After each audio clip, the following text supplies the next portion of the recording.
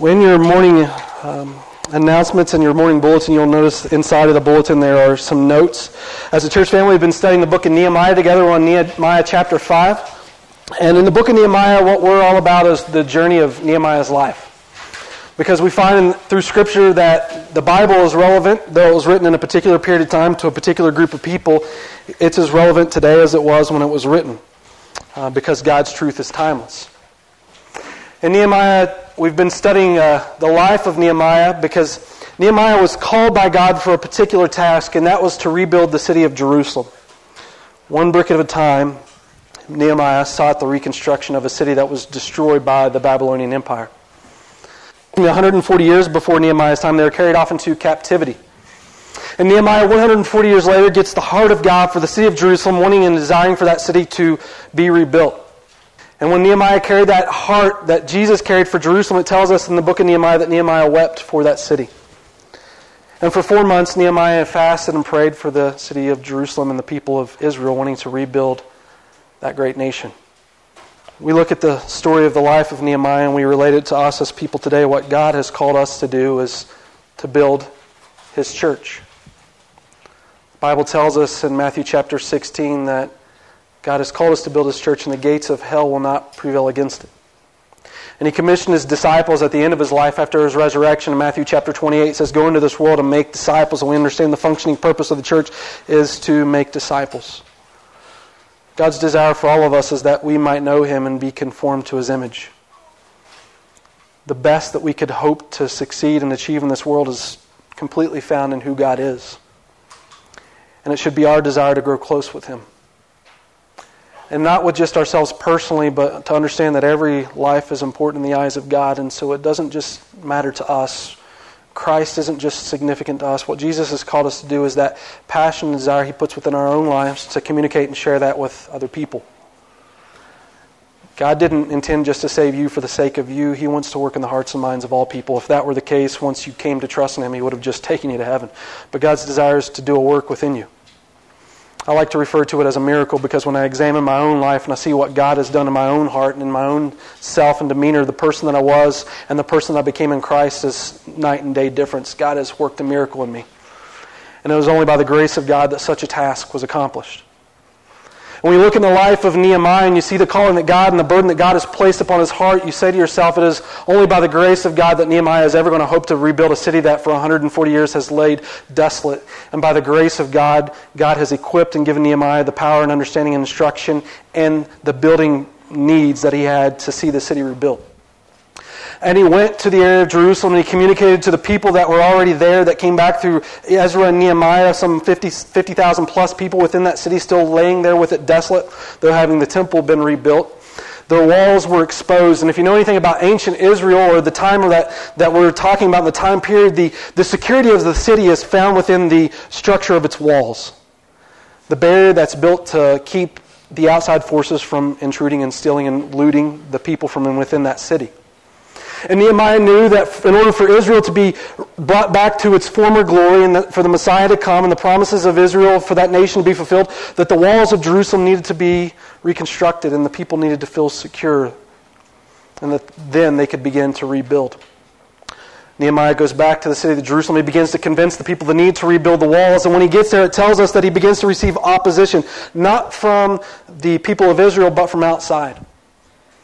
Other people had a different agenda of what they desired for the nation of Israel. It tells us literally every people group that encompassed the nation of Israel in the city of Jerusalem, from the north to the south, east to the west, was opposed to Nehemiah's plan to rebuild the city and God's plan to see the city of Jerusalem reconstructed. And in those moments, we're reminded, even as Christians, that what God has called us to do is to pick up our cross and to follow Him. It's not always easy, but God is always with us. And Nehemiah's reminder to his people is that God is always with you. This isn't a following of Jesus out of convenience. It is a following of Jesus that takes sacrifice. And when we talk about rebuilding a church here in Lehigh, when we talk about building a church in Lehigh, for that church to be successful, whatever it is, wherever it is, if it's in Christ, for that church to be successful, what it's going to require of its people is sacrifice. And what God has called each of us to do is to pick up our cross and follow Him. to understand that a decision to follow Jesus isn't easy. Just like Nehemiah found, people are always opposed to who Christ is and what Christ stands for. And just because you stand for Jesus automatically means that you stand against other people groups with other ideas and beliefs and philosophies. But Jesus, in our own lives, we understand that He said, I am the way, I am the truth, and I am the life. No one gets to the Father but through me. Jesus' path is singular. It only comes by Him. It's not a path that says all religions and all worlds are open to accept and receive me. Whatever path you take is fine. Jesus summed it all up in Himself. Unless you believe that I am He, you'll die in your sin. And that stand makes us different from the world, and people will oppose us. Well, we also find in chapter 5 that not only did the opposition come without, and the people of Israel, they picked up, we saw last week, the sword and the trowel being the foundational work that they needed to build the wall, and the sword that they needed to fight and defend for what they were living for. And we as Christians need to do that as well. We need to understand that we live in a walk with God. It's not an instantaneous Christianity where we say, okay, now I'm following Jesus and everything in our lives is perfect. But moment by moment, day by day, we have to choose to walk with God. And in that, grow in that relationship understanding with Him. And in growing with Him, we grow with His church. And in growing with His church, we begin to reach out to His community. We really live for what God's called us to do. We do the trowel work. And then we do the sword work. We understand that opposition is going to come. And many a times, it's not from without. It comes even from within. In Acts chapter 20, when Paul met with the Ephesian elders, he asked the church of Ephesus, the elders, to come to him because he didn't desire to go to the city. And the Ephesian elders came down and met with him. And in chapter 20, what Paul told the Ephesian elders is that there is trouble coming for you, but it's not trouble that's going to come from outside of your church. It's trouble that is going to come from within. Your group, your church family is at various times going to internally implode. The reason for that is sin will reign. Because no matter how much God desires to walk with Him, no matter how much we may desire to walk with God, we mess up and we sin. And we need forgiveness. And the Ephesian elders didn't need to walk in this world so naively that they didn't understand or didn't know that because they knew Jesus didn't mean that sin wasn't going to be apparent within that church body, and they needed to work to defend against what they believed. See, even in our own church, it requires us as a family to fight with the sword, literally the Word of God. When people present to us truth that isn't truth, we need to stand up with the Word of God and fight back. That's the reason as a church family we take the time to go through verse by verse within books of the Bible so you can see as we break down the Scripture that this pastor isn't feeding you lies. That you can see as God dictates in His Word, we can grow in that understanding together of what the book of Nehemiah is all about. And in the end, when we have learned about the book of Nehemiah together, we know what it stands for as a church family, making us stronger with the Word of God, with our sword. And today what we're going to find within this chapter 5 is that the pressure and the power that Nehemiah fought against as he sought to rebuild the city of Jerusalem didn't come from without, but it came from within. The nation of Israel began to implode towards the cause. And this morning, this is what I want to talk about as a church family. If I got a big scope of our understanding of what we want to achieve here, is that the nation of Israel is involved in sin. And in our own personal lives, at some particular point, we're going to fall into sin. But in those moments, we need to understand that we need to make a change. A change towards God that allows us to work towards the cause that He has called us to. A change that says, despite the opposition and sin that I'm facing, Lord, I want You to work into my heart and my life to do the miracle that You have called me to live in me and through me. To be that miracle. To build this church. See, for us to be a successful church, what it requires for us to do is to grow humbly with our God and fight against sin. Chapter 5 and verse 1, the book of Nehemiah, what we're going to learn together is how God desires for us to make a godly change, and we need to face our personal sin.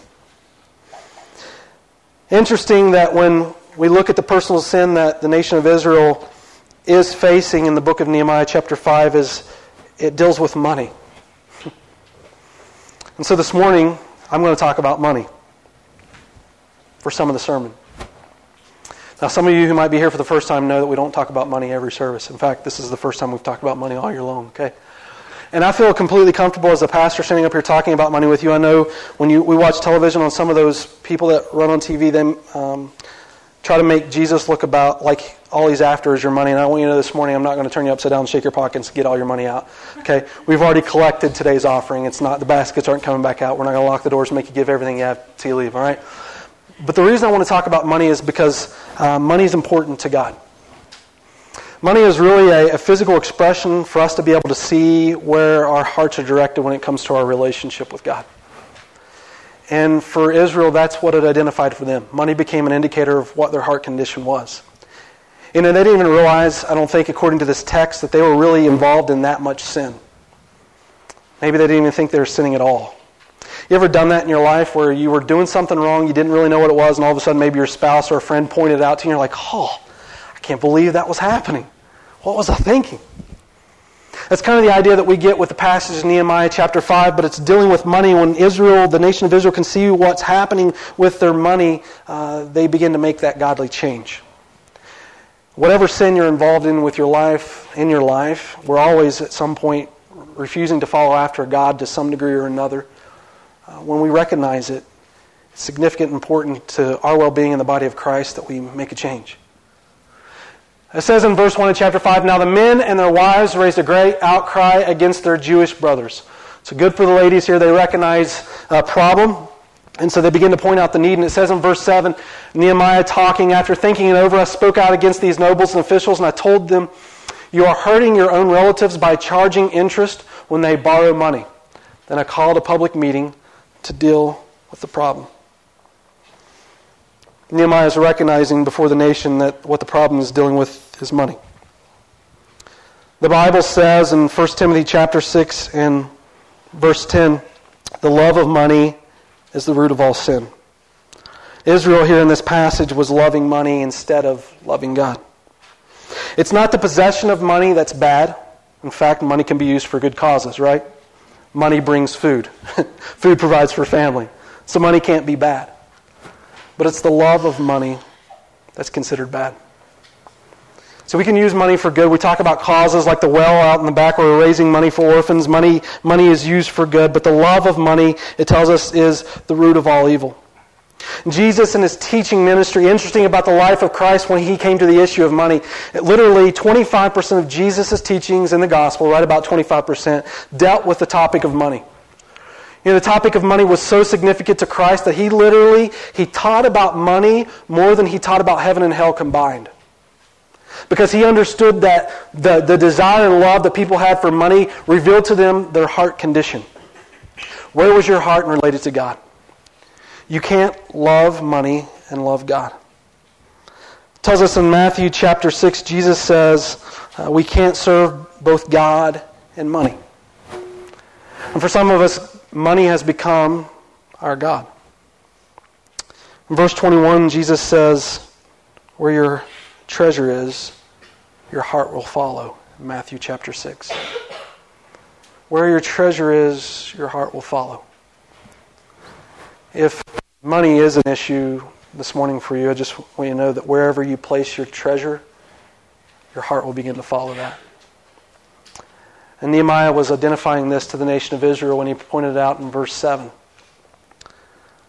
They needed to put their heart where God was again. The solution that Israel needed for their problem was God's perspective. So most of us, when we become a believer in Christ, we don't realize that we bring our worldly thinking towards the God that we love. Some of us view money as ownership.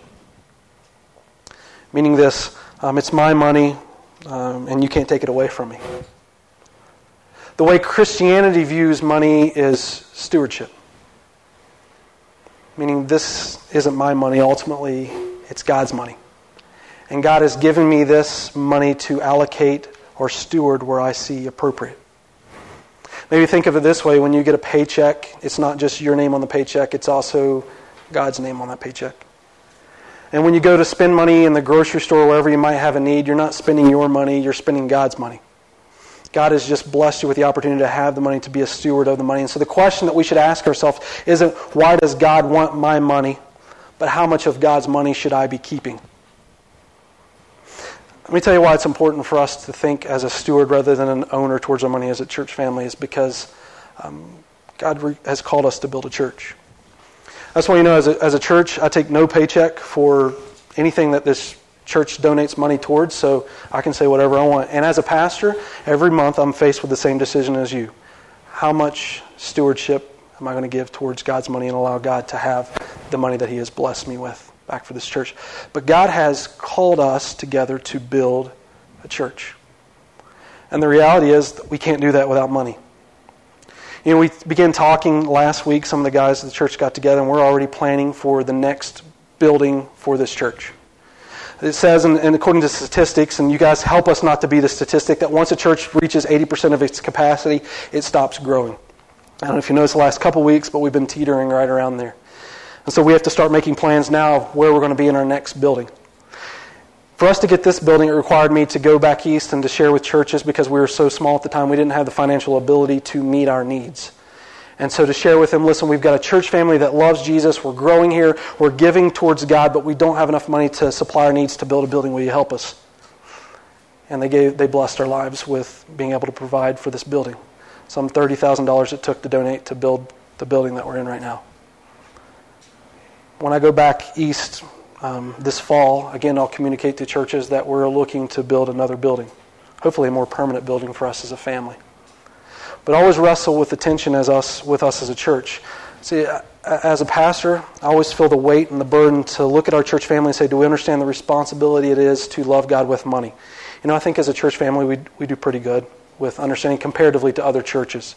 The New Testament standard of giving is just completely sacrificial, so we could probably never arise to, God willing, we will get there, but it is a very sacrificial type giving. Most people threw a number out there of 10% was an Old Testament type of sacrifice, but sacrificially is how the New Testament believers gave. But when I go back east, I don't want to ask people to give towards a cause and building a church if we as a church family don't have the desire to see God's church built here ourselves. You understand? For the nation of Israel, they faced the same thing. Nehemiah is trying to build the nation of Israel back up. He's trying to build these walls. But the people have lost sight of what God is desiring to accomplish in them, and they're starting to charge their own people an enormous amount of money, and these people are going into debt, and they can't focus on building the walls anymore. Ministry builds through money. It builds through people who desire to go deeper with God and people who love to give cheerfully to a God. I don't want to convict you or make you feel guilty for not giving to God. God wants you to give cheerfully out of love towards Him. But the solution that Israel had was that they needed to understand what stewardship was rather than ownership. The result of the sin is that it began to affect everyone. It tells us in chapter 2 of verse 5, if you look at this with me together, it says, "For there were those who said, 'We are sons and our daughters are many. Therefore let us go get grain that we may eat and live.'" There was a famine going on at the time. "There were others who said, 'We are mortgaging our fields, our vineyards, and our houses that we might get grain because of the famine.'" They're literally borrowing against the equity of their home. Also, there were those who said, "We have borrowed money for the king's taxes on our fields and our vineyards." And so while people are trying to borrow money to build or to supply the needs for the fields to be able to have grain, they're also having to pay these king's taxes, and they're having to mortgage their possessions as well. And it says in verse 5, "Now our flesh is like the flesh of our brothers, our children like their children. Yet behold, we are forcing our sons and our daughters to be slaves. And some of our daughters are forced into bondage already. And we are helpless because our fields and our vineyards belong to others." In the time of Nehemiah, a little different than today. Today, if we go into any sort of debt, we could just declare bankruptcy and our slate's wiped clean. We just live with the bankruptcy title for a few years. In Nehemiah's time, if you were starting to go bankrupt, you begin to sell people to pay off your debt.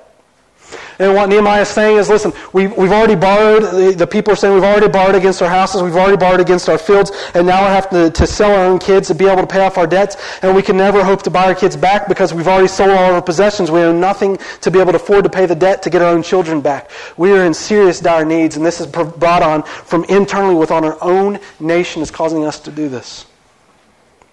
So we've been asked by God to make this sacrifice, and we've made the sacrifice by coming here to rebuild this nation, but now our own people are causing us to go into greater debt. The problem isn't money. The problem with the nation of Israel is the love of money.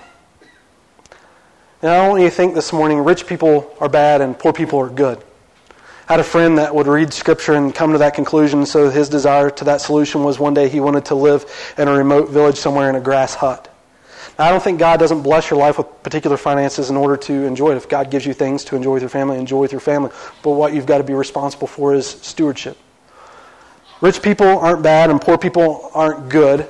In fact, poor people can act unrighteous with their money. You ever study the statistics on lottery winners? People who go from rags to riches? How many years it takes before those people went from rags to riches to be back to rags again? Usually just within a few years they've spent the whole allotment of money that they possessed. Just because you're poor and you have no money doesn't mean that you're still responsible with your money. The problem isn't money, it's the love of money for the nation of Israel here. Regardless of whatever it is in your life, the important thing is that whatever sin we face, we face it with the Lord. We understand that we need to face our personal sins.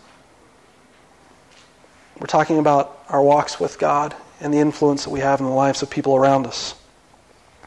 Here was Nehemiah's response. We see in point number 2. It comes in verse 6. Not only do we need to face our sin, but what we need to do is we need to begin to view our sin God's way. How does God see this from His perspective? It says in verse 6, when I heard their complaints, Nehemiah says, I was very angry. You know, other religions in the world oppose anger. In fact, some religions in the world seek for you to be emotionless. But do you know it's actually biblical to be angry to some degree? Now, I will tell you, 99% of all times people are angry, it's usually in the wrong. But the Bible says in Ephesians chapter 4 and verse 26, be angry and do not sin. It's possible to be angry and be angry at the things that God is angry at and not be sinful in your anger. In fact, the Bible tells us that God is angry at various sin problems. It tells us, for the wrath of God is against all ungodliness and unrighteousness. In Exodus chapter 4, he says to the nation of Israel, if you disobey me, I will be a very angry God. Exodus 34, though, tells us in verse 6 that God is compassionate towards us and that He is slow to anger. So I don't want you to saying that anger could be used in a godly way that all of us leave here today and just start looking for reasons to get angry. I'm angry! And turn into the Incredible Hulk. Is he the one that turns green? I'm angry at this and feel my wrath. See, God, when He responds in anger, doesn't act like a high school student towards that anger. Sorry, high school students. He doesn't act that way, just out of control with His emotions towards anger. I shouldn't pick on you guys, middle school students. He shouldn't feel out of control, or God doesn't feel out of control towards His anger. Let me give you an example of God's anger. Okay, God has a limitation to how much He will allow us to partake in sin. And when we get to that level of irritation towards God, God reacts in His wrath or in His anger. He doesn't just sit in heaven and just say, okay, all of a sudden I feel like I'm getting angry. Now I'm angry. I want to come on and kick. That's not how God responds. God knows everything that we're going to do before we do it. And God is just to act angry towards His sin. You might just say, well, that was Old Testament God.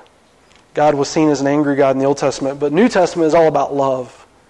As you read the Gospels, you see as Jesus conducted His ministry, there were particular times within that ministry that Jesus became angry. When Jesus went into the temple and He saw the money changers using the temple as a place to win or gather money rather than a place of worship, Jesus became angry. When Jesus was before the Pharisees and the Sadducees and He healed a man on the Sabbath, and the Pharisees and Sadducees came to Him and started accusing Him of doing a nice work on the Sabbath, Jesus became angry. How can Jesus do that and still be God or godly? Man tends to use anger sinfully. We get angry for the wrong reasons. We get angry over the wrong things. We allow anger to lead us. The result of using anger in the wrong way is that we destroy the people around us. What God desires, if we look within the Bible, it says, love the Lord your God and love others. But anger, if we allow it to creep in an ungodly way, begins to destroy relationships with those around us. James 1:19 says this to us as a church. It says, my dear brothers, take note of this. Everyone should be quick to listen, slow to speak, and slow to become angry. So your goal isn't to go out into this world and get angry. Be quick to listen to the causes.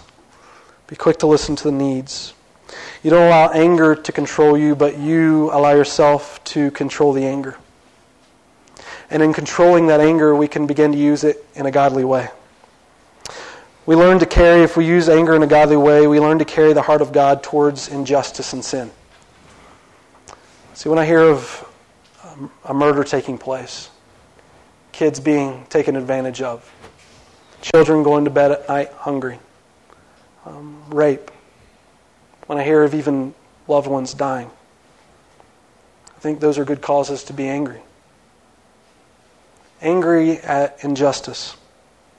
Angry at sin. Angry at the things that tear us apart. Israel, the nation of Israel, was beginning to implode because of the sin. The sin that crept in was money. And so what Nehemiah's reaction is to get angry.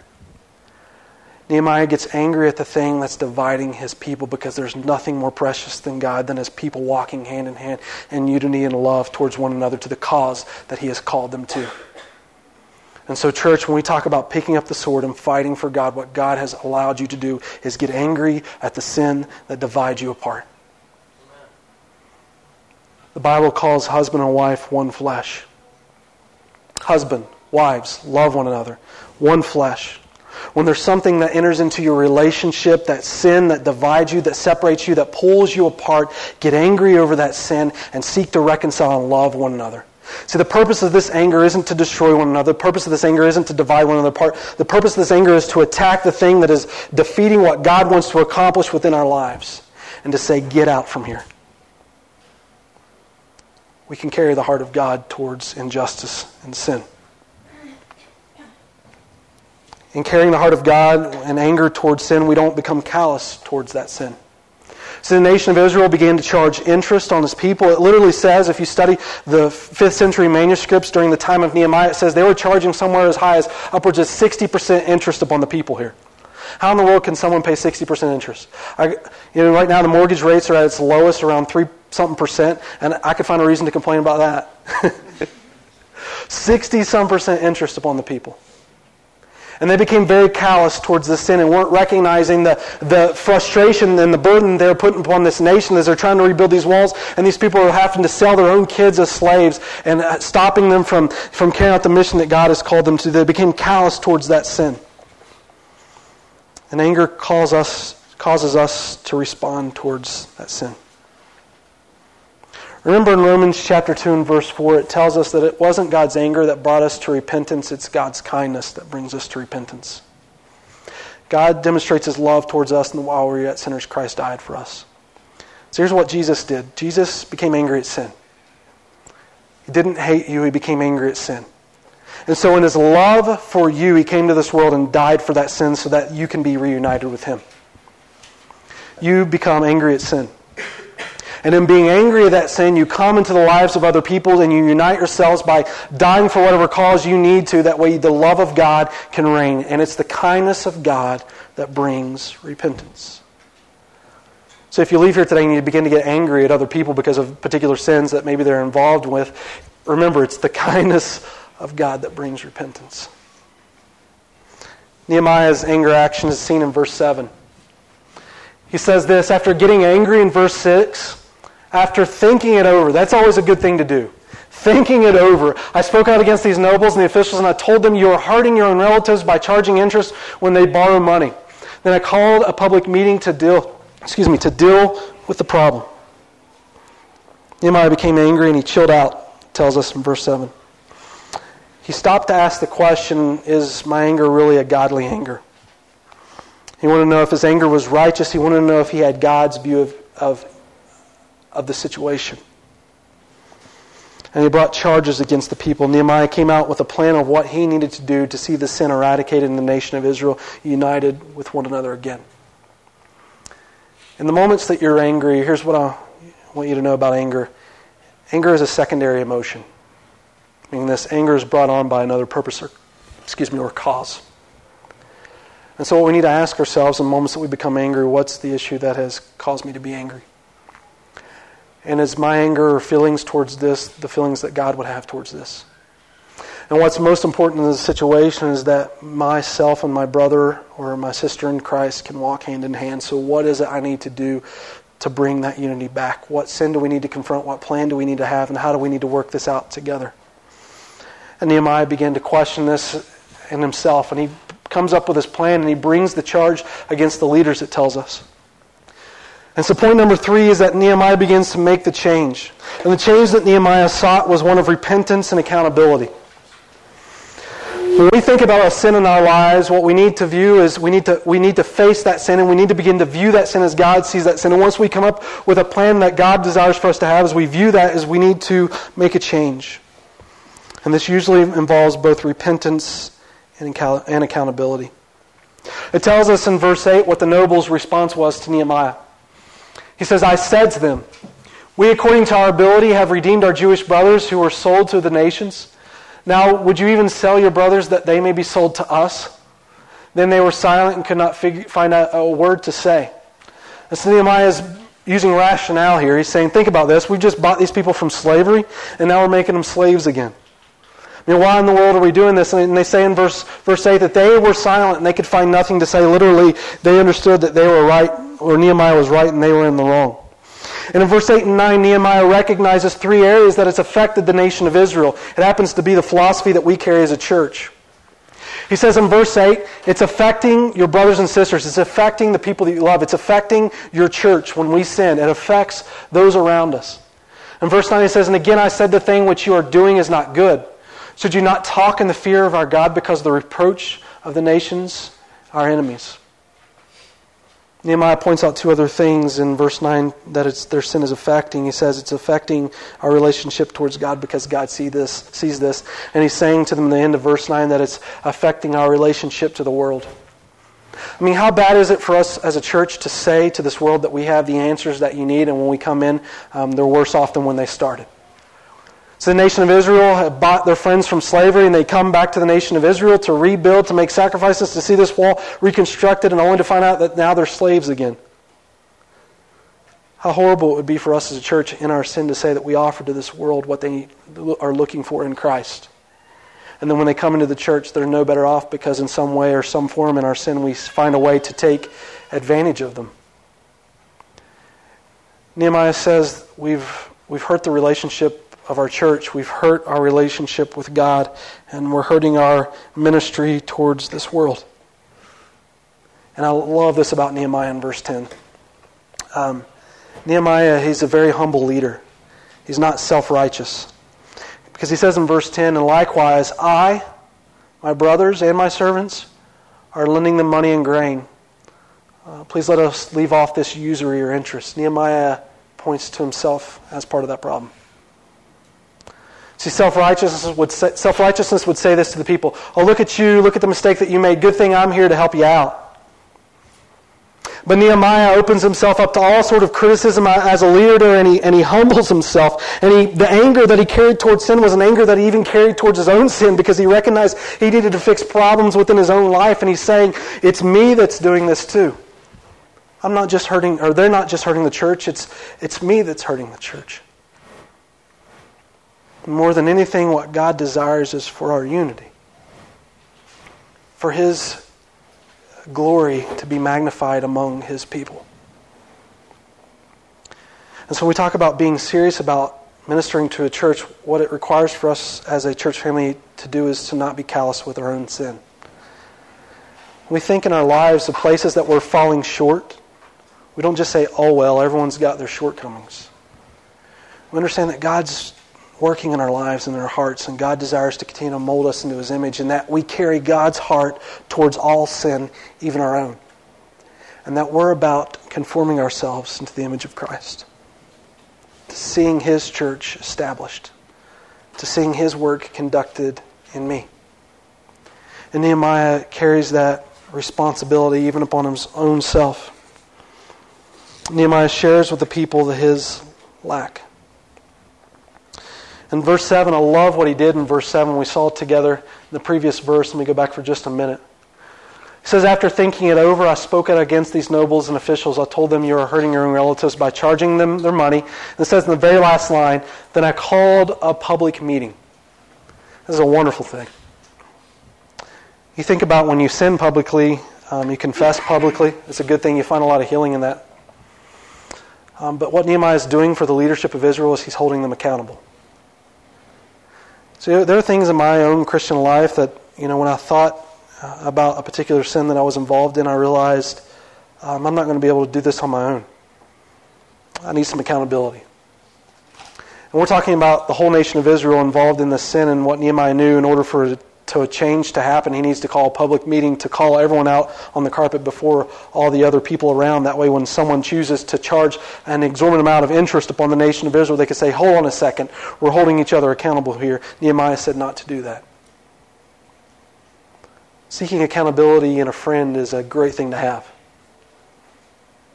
And in my own life, since I've been a Christian, something I've learned is to never go in my life without having someone holding me accountable for the way that I'm walking in my relationship towards God. Let me tell you, knowing that someone's going to be behind you asking you the questions about your walk towards Him greatly enhances your ability in striving towards being closer to Him. None of us know what each other does when the door is closed and we're by ourselves, where our heart tends to go.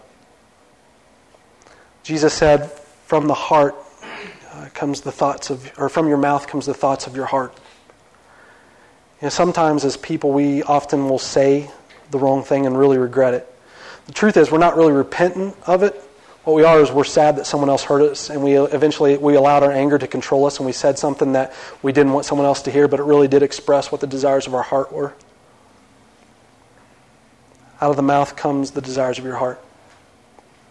In the privacy of your own room, what person do you become? Nehemiah knew without accountability what the probability was as a national sin, that not all people would adhere to what Nehemiah was saying to the nation of Israel. So he sought accountability for him. It's about facing sin. It's about seeing the sin as God sees it. It's about repentance. Repentance isn't an act of feeling bad. If you're convinced that repentance is just feeling bad, repentance isn't feeling bad. Repentance is seeing and agreeing with God as God sees it and making a change to live for God as the way God would live for it. It's a 180-degree turn. It's saying, this is what I live for and this was contrary to God, but what I want to do is turn my back to it and just walk straight to Jesus. Sometimes repentance, when we realize the sin that we've been involved with, does make us feel bad. But repentance is about the change. It's instantaneous. It's not a process. It happens in the moment that you change the desire of your will from what is opposed to God to what God is. Repent is what Nehemiah called the people to. Repent towards this cause. Find accountability. And then finally what Nehemiah sought was make the change. Mending the broken bridge, He was making a change to mend the broken bridge. What he sought was restitution. See, when the nation of Israel began to agree and the leadership began to agree with the sin that they were involved in, Nehemiah called them on the carpet and they began to repent of the sin that they were living in. The people began to be restored. The integrity of those who were causing their brothers and sisters to go into slavery was restored. See, the leadership, what they ended up with were some very hard thoughts from Nehemiah. And what we are getting this morning from Nehemiah and realizing that as a church, even as a church, that we don't always walk with God, we get some very hard thoughts when we talk about that. But what we end up with as we listen to that is some very soft hearts. We go from hard thoughts to soft hearts as God begins to work on our lives. And as they had their integrity restored as a leadership group within the nation of Israel, Nehemiah demonstrates the beauty of humility before his people. I don't think people are always looking for a perfect leader. What they're looking for as a consistent leader who, when he makes mistakes, admits it and humbly asks for the people's apology. Nehemiah taught as a humble leader. I think in many ways that's the personality of Jesus. Jesus didn't make mistakes, but what Jesus did was he led very humbly. Without ever leading an army, without ever taking really a whole lot of money, without creating his own organization of political power. Jesus led humbly and he changed the entire world. Third, I think, in mending these broken bridges, the people are happy to have their families and their possessions back. You think what a glorious day it was. Okay, Israel, we have this sin in our lives and it's causing such division in our church, and your kids are slaves of other people now, but your leadership has just said, let them all free. And so again, all these families are able to gather together, and when they go back to the temple to worship the next day, they can do so as a family. And how beautiful that was as the nation of Israel, as they began to mend these broken bridges, and Israel was unified. And what really happens in the nation of Israel is that as they begin to repent, what was a very sad situation, as we saw in verse 1, as the women were crying out, became a worship service. Because they understood, even in sin, that God can still work through their needs. And they can gather together as they remove the sin from their lives and continue to worship God as a community, seeking after what God desires for them. It says in verse 11, give back to them immediately their fields, their vineyards, their olive groves, their houses, and also usury you're charging them, which is the interest. The 100th part of the money, the grain, the new wine, the oil, we will give it back, they said. And we will not demand anything more for them. We will do as you say. And then it says Nehemiah summoned the priests and made the nobles and officials take an oath to do what they had promised. He begins to make it a worship service. I also shook out the folds of my robe and said, in this way, my God shake out his house and possessions, every man who does not keep this promise. So may such a man be shaken out and be emptied. At this the whole assembly said, Amen, and praised the Lord. And the people did as they had promised. You think about your promises to God this morning. God doesn't want you just to attend a church. He wants you to be a part of his community, of his family, his bride. God doesn't want you to be content where you are in him. He always wants you to grow closer in your relationship with him. And the process to make that happen is very simple. You've got to stop where you are and examine yourself. And ask God to give you his eyes towards this life and this world, towards yourself and your walk with him. If there's anything that hinders your walk with God that may be affecting your relationship towards the church, you begin to repent of that. Maybe even seek accountability and mend those bridges. Get angry at sin, because sin is what kills us. Let me ask you just this morning, I'm going to just go through a series of questions. There was a minister who ended his section on Nehemiah chapter 5. I was listening to it this week just by asking his church some questions. Some very hard questions for the purpose of softening our hearts and our walks with God. Based on Nehemiah chapter 5, maybe we could ask ourselves this morning, who are we taking advantage of? Who or what are we taking advantage of in our lives? And second, what's it costing them? It cost Israel the price of their children as they sold them in slavery, but what price are they paying for your sin? The third is, how will you mend those bridges? How can you repay them for what you've done? How do you carry that heart of Jesus into that situation? Fourth, who's taking advantage of you? And fifth, just like the ladies in verse 1, have you spoken up about it? So we're not about being callous towards sin, we're about walking with Jesus. 6, do you worship Jesus or money?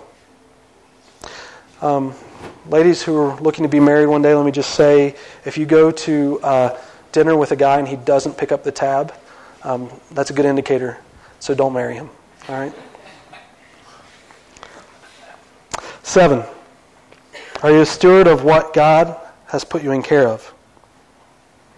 Do you love money and use people, or do you love people and use money? Do you worship your money, or do you worship with your money? Regardless of whatever sin that we face, we know that God is long-suffering towards us. God may be angry at sin, but he loves us. What God desires more than anything is for your relationship with him to be perfect. And we know one day we're not going to experience that until we see Jesus face to face. But don't get comfortable where you are in your walk with God. Desire to grow with Him, and in so God will build His church. Let's close in a word of prayer.